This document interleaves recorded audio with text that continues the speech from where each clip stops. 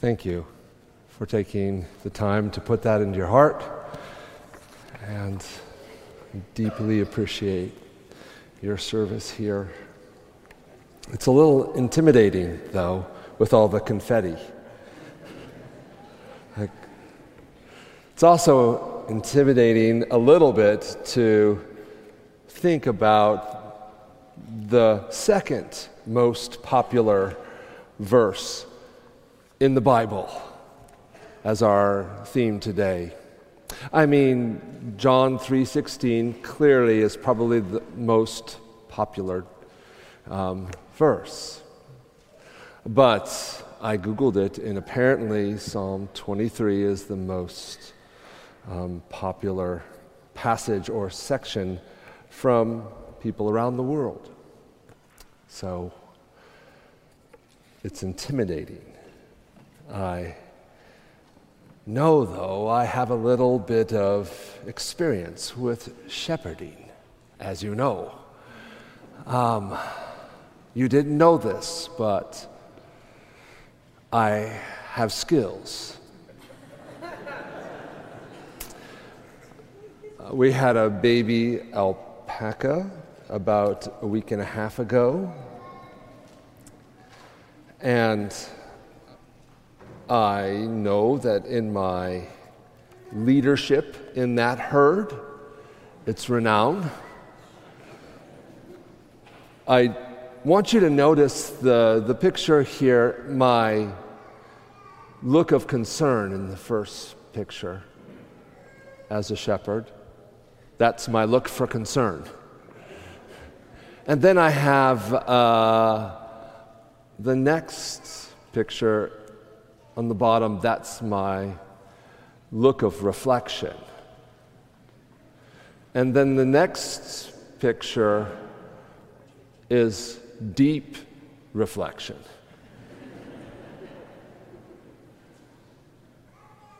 And then I'm not going to tell you what happened in the next picture. You can't see it, but I had to change. You know, people think shepherds are people who have this great job because they have all these pets. But these sheep were not pets. They had another function.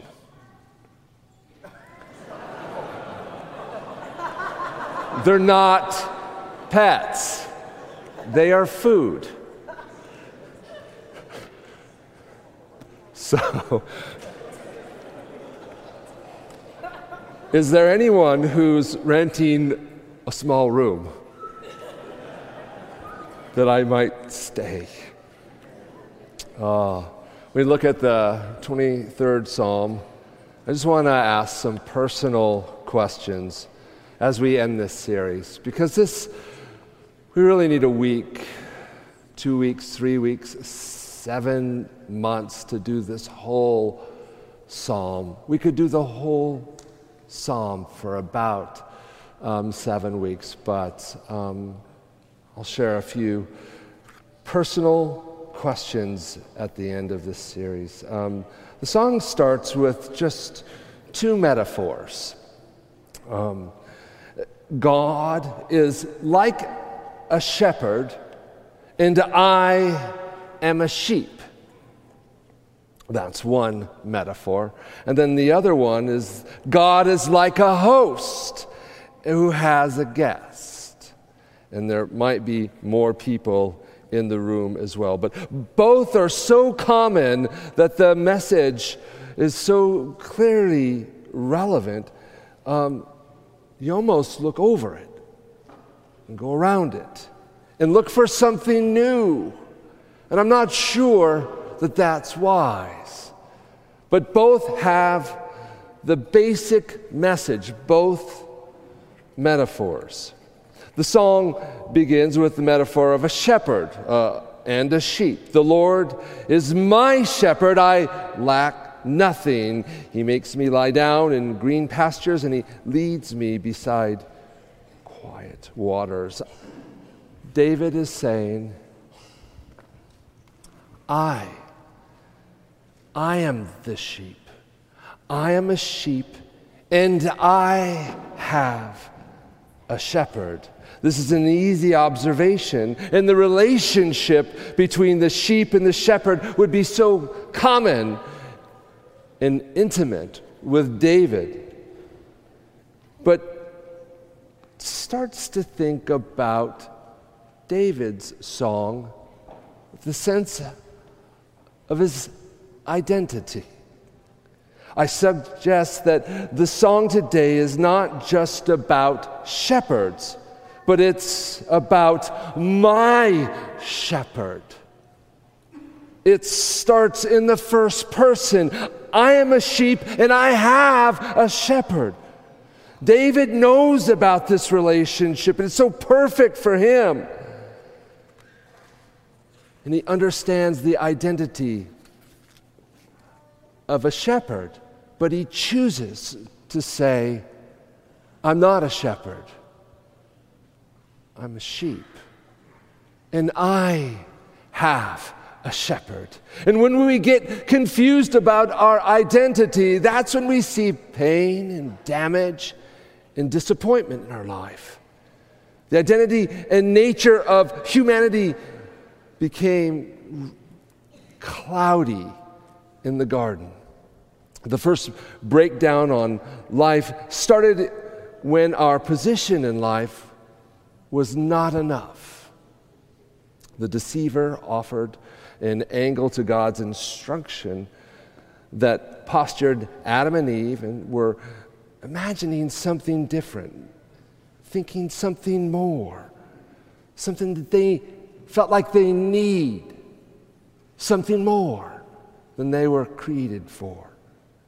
It says in Genesis chapter 3, verse 4, it says, "You will not certainly die," the serpent said to the woman, "for God knows that when you eat from this fruit, your eyes will be opened, and you will be like God, knowing good and evil." It's a different look on the nature of our identity as humans. The original sin in the Garden of Eden was a tempting fruit. But the insinuation was eating a forbidden fruit. That's one thing, but really, it was, what would this do for us if we ate this? We were compelled to change our identity by eating this.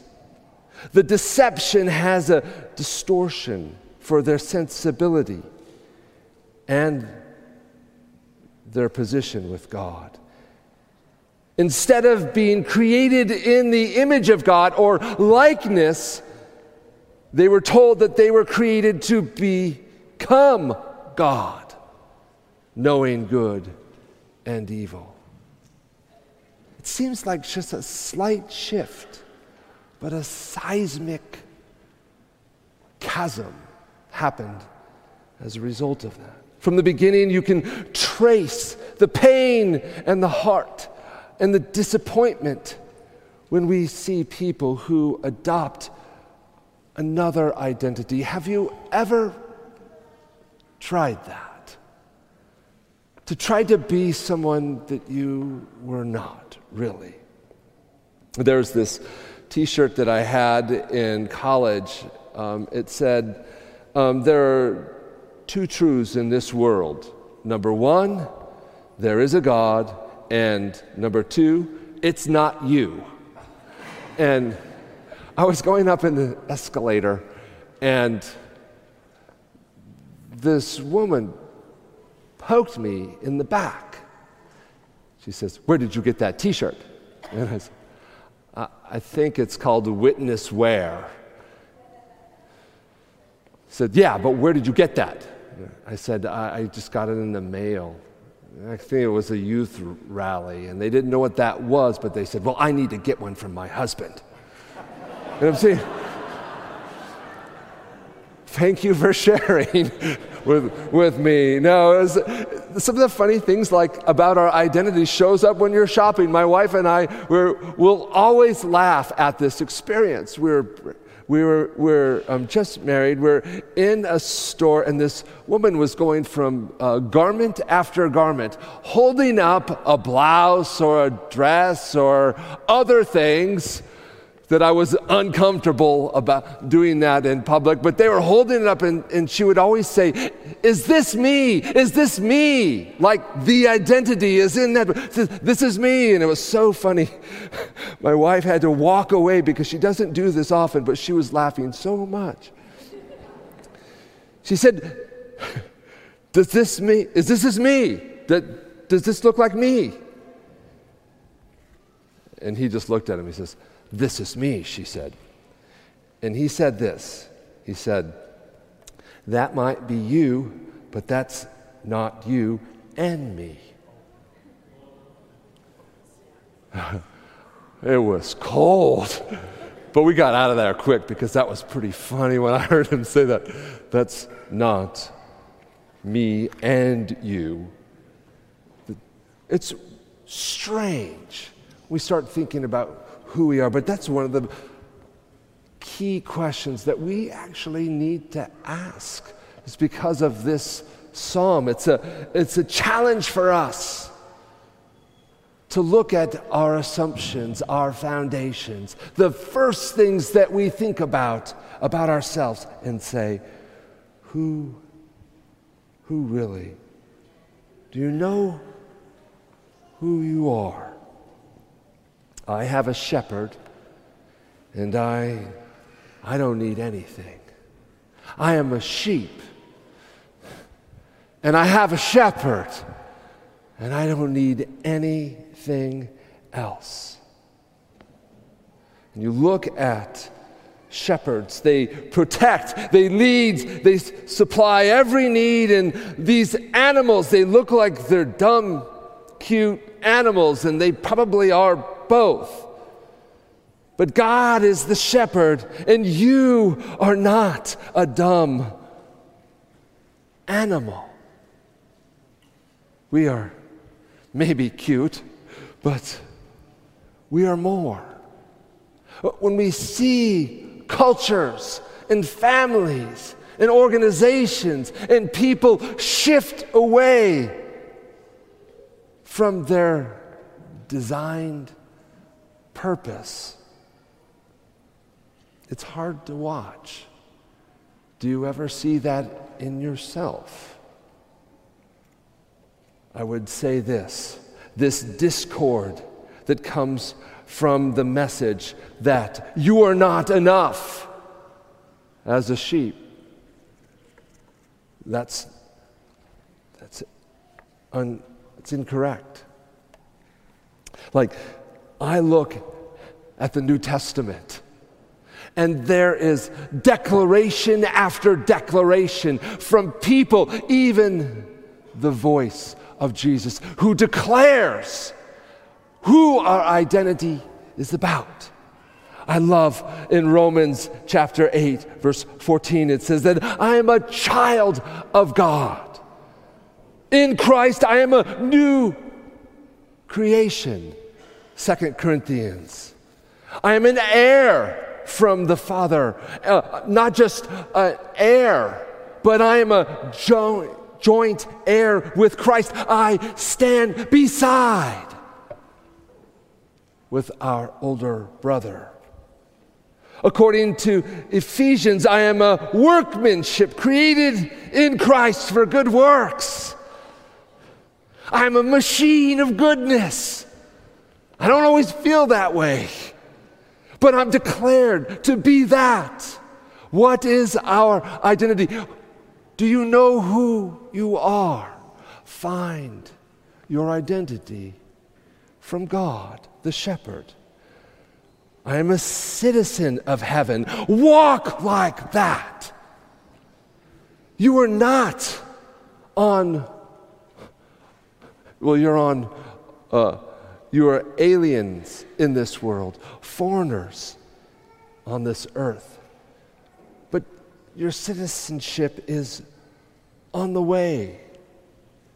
Even the new church was talking about this, that we are aliens. We're looking for another place. That's where our identity comes from. I love it. It also says, who do you know who you are? I am a member of God's body. In 1 Corinthians, I am the temple of the Holy Spirit. It says, by the power of the Holy Spirit, I am a habitat for humanity. Right inside of me. God is supposed to dispense grace through me. Now I understand the confetti. It's a wonder. It's not just, I'm a sheep. I'm a sheep and I have this shepherd. I have an identity. I have something more. I'm a chosen friend of God. It says that we're meant to be salt and light, the light of the world. I'm not just a survivor, it says in Romans again. I am not just a survivor, but I'm more than conquerors in Christ. I am a sheep, and I have a shepherd, and I have everything I need. And David would say next, he would say, He refreshes my soul. He guides me along the right paths for His name's sake. He refreshes my soul. Reading this translation, I had to actually call my son about that because he's been trained by our theology department. And he talked to me about that. He showed me a little picture of his notes on this, and I was amazed. The translation it's better this way. It's not really saying it's refreshing my soul. It gives the idea that like you're languishing on some beach or relaxing on some boat. Relaxing on vacation or some weekend at a spa, like for a week. How do you spend a whole weekend at a spa anyway? What do you do? It's not about refreshing my soul. That's not what it means. The phrase should mean it brings me back. It's actually a word for repentance, to bring back or return or turn around. To shift around the position, your posture, to face something else, a destination. This is a change of mind. You're turning your position to see better. That's the Old Testament as well as in the New Testament. Change your mind, change your position. You turn this direction and face over here. This word is one of those come to Jesus moments where you simply turn around. Shift your posture, turn your face from your pride, from your selfishness, and to face God. So the second question is, do you know when to turn around? Do you know when to turn around? There are myths about repentance. I don't know how this idea crept into the part of the process of following Jesus, but it feels turning around, it's not enough. Have you ever felt like you never really repented enough. Like you thought you were sorry, but mostly sorry. Like I was accurate, I just should never said that, right? You ever felt like you completely repented? Like when you turned around, you see all the steps that got you there. And there's this impulse to prove your genuineness with some sort of steps of evidence. And it's not there. There's not in Scripture either. Every time you are awakened to turn around in the Bible and face God, you see this one theme. Repent then and turn to God.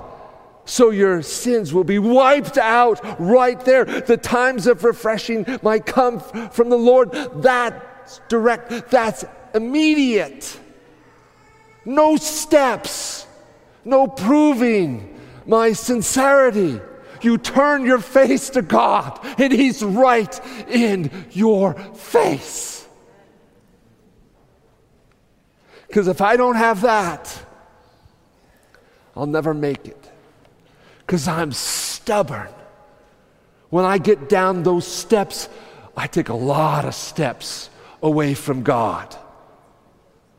A lot of steps. And when I have to look at that, that's a mountain I can't do. But I have a Savior who climbed the mountain for me. And when you turn your face, it takes away the gap. And you're there face to face, and you can start again. It's throughout the Old Testament and the New Testament. If my people who are called by my name, if they humble themselves, seek my face and turn, I will hear them. I'm right here. He says, for the Lord your God is gracious and compassionate. Second Chronicles, he said, He will not turn His face from you if you return to Him. He's there. It's immediate. No gap. And you see that in the New Testament. Even when you can't fully turn around, God comes closer and takes your steps away. Do you believe that? Because if you don't, and I struggled with this for a while, if you don't, the option is you have to make yourself ready to be accepted. You have to prove your loyalty. And we're never going to get there that way. That's not our belief. That is not our Lord. And so in this picture, it's true as a sheep. They have a shepherd and they get distracted, lost, disoriented. It's common. That's why they have the implements. It's a battery. A bottle of spray and a spoon, right? They have that. It's the staff and the rod. And they do both things. They guide and they defend and do offense as well. And that our shepherd does both on behalf of us. Do you believe that? I was thinking this week, and I was reading in The Desire of Ages, in the section on God with us, there's this one little small paragraph. I want to read it because it kind of captures this repentance and this environment that God has created in Christ. It says this, it says, by his life and his death, Christ has achieved even more than recovery from the ruin wrought through sin. It was Satan's purpose to bring about an eternal separation between God and man. But in Christ, we become more closely united to God than if we had never fallen. In taking our nature, the Savior has bound himself to humanity by a tie that is never to be broken. You think about Garden was great. Just think about it as in this place today where you turn your face to God and he does your steps for you and brings you deeper into a relationship even before the fall. It's not about being bad sheep, doing bad things, or you're shocked by being depraved with the lifestyle that you've lived, or now how you have to make this new change. But this repentance, this call to turn around is to simply just to face Christ. It's God's desire to prompt you. The Holy Spirit is going to prick your heart at one point or another. It's going to happen throughout the day, throughout the week, throughout the years. You've heard it before where the ringing of the bell, it comes. It's a moment in a song. It's a quietness in a person's actions or in a sermon or something you read or just something you was reminded of. But that's the Holy Spirit is speaking. Do you know when to turn around? Because that's your signal. Turn your face. Doesn't matter about the distance. Do you know who you are? Do you know when to turn around? And do you know your destination? Because David continues the story or the metaphor for the shepherd saying, even though I walk through the darkest valley, I will fear no evil. For you are with me, your rod and your staff, they comfort me. It's not going to be easy. The walk is not easy. Somewhere we got this idea, this embrace that what's easy is wise. You look in your life that was good, enduring. It probably wasn't cheap, was it? Or easy. The hard things. We try to avoid hard things. But the case of the shepherd is that we will walk through these places to go to our destination. Apparently, the journey will always have seasons of darkness. It's always there. It's not as the fear of death. It actually means there's this deep shadow, a deep darkness of the shadow that overwhelms us when we walk. These ravines and corridors where shepherds would have to lead sheep through seasons of terror and uncertainty, but it's a season. The shepherd knows this cliff is there, the darkness is there, but the shepherd knows what it looks like on the other side.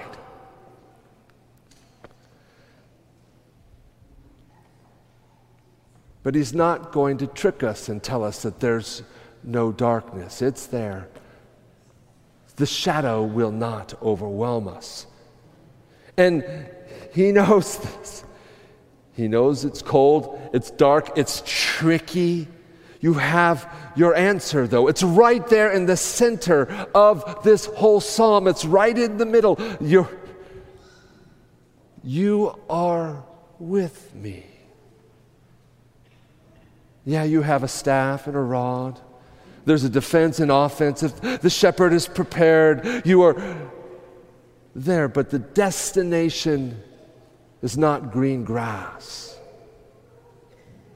The destination is not a table. It's not cool water that's still, because, sheep, they don't go in to drink unless it's stopped, because they tip, what happens? They got all that wool, and they trip over, and they'll die. They know all of this stuff. They just know that their destination, the house that they have, is not a place, it's the person who calls me. You are with me. You can go through with your shepherd. The shepherd chose the route, the canyon, the ditch, the darkness, because the shepherd also knows the area well. The dark is a place to be careful, but it's not the destination.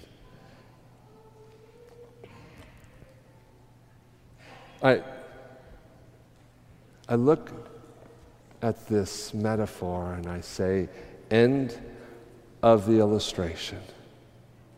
It's done. Now, there's another metaphor, but it just reminds me of, I tried to think about a metaphor for us today of a sheep and a shepherd, or this process, the lifestyle of letting God lead us from one place to the next. How many of you use a GPS function? Raise your hand. Oh my. Do you trust it? Some of you said, oh, sometimes. How many, the instructions that you get on the websites that said, don't trust your GPS. Turn left when it says right. Do you ever see that before? It reminds me of, I was talking to the high school students at WAVA this week, and I was just asking them some questions. What is a GPS? What are the things that you need to have a GPS to work? And it says you need to have, number one, where you are. Where's your place? Where are you standing right now? And where's your destination? And I think I squeezed the concept, learning to turn around a few times and find the real source in there too, if I can. But there is a little bit of turning around even with the GPS stuff. I was looking at some of the stories of people who got lost on GPS, and one family was just going to an event with them. It was night and it was rainy and it was hard to see, but they're just following the GPS. It's almost like they're not even looking out of the windshield, but they following the GPS, and they got to their destination. They looked with their lights higher, and they found the voice that said, "This is your destination." And they looked. This is not the mall. This is not the movies. This is at a cemetery. This is your destination. Well, I guess it's biblical. The best one, I think, was the family who was doing a vacation from Buffalo to South Carolina. And at that place, they did this history tour. Don't ever I'm sorry, Dr. Dodds or Dr. Amott, but don't take a vacation as a history tour. Don't do that to your kids. Take them to the beach. Use educational funds for that tour, right? They did on a history tour. And they stopped, and they were doing everything that they were supposed to do along the way.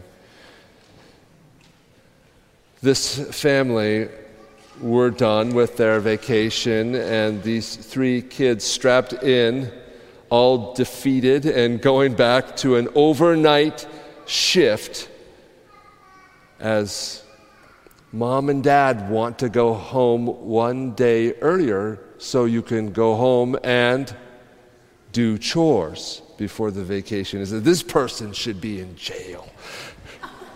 Sorry. Using GPS, they left from the long drive back to Buffalo. They made very good time. They had excellent weather. It was overnight, though, so it was dark. They were listening to an audiobook and following the GPS.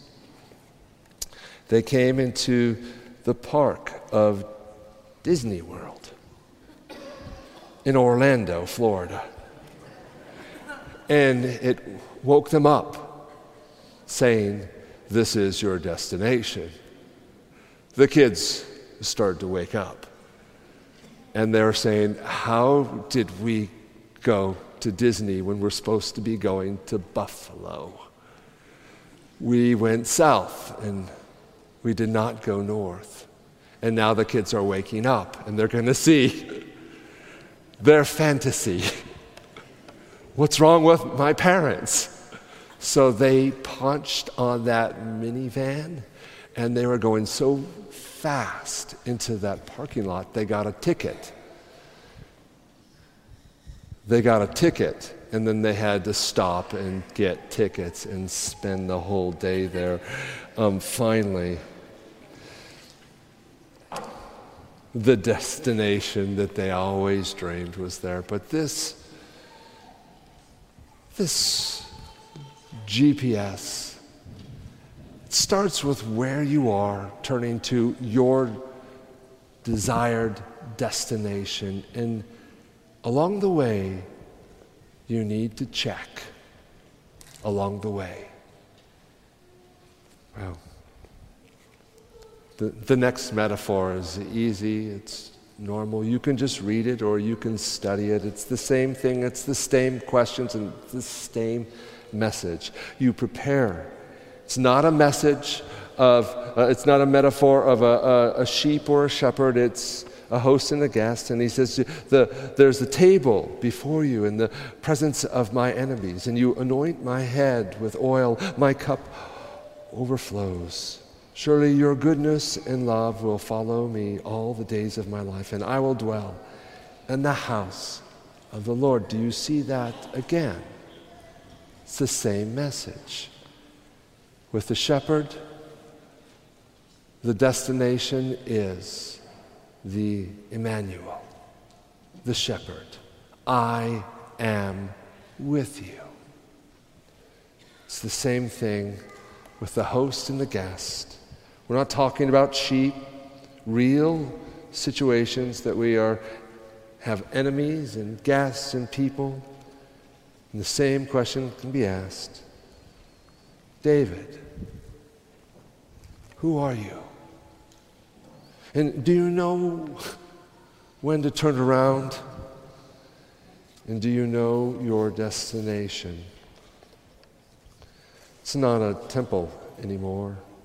It's the person of Christ who says, I am the house. I recall the end of the book that says in Revelation chapter 1, verse 3, it says, the dwelling place is with God, and God is with us. And I heard this loud voice from the throne saying, behold, the dwelling place of God is with people again. He will dwell with them, and they will be his people, and God himself will be them as their God. And that's how the song ends.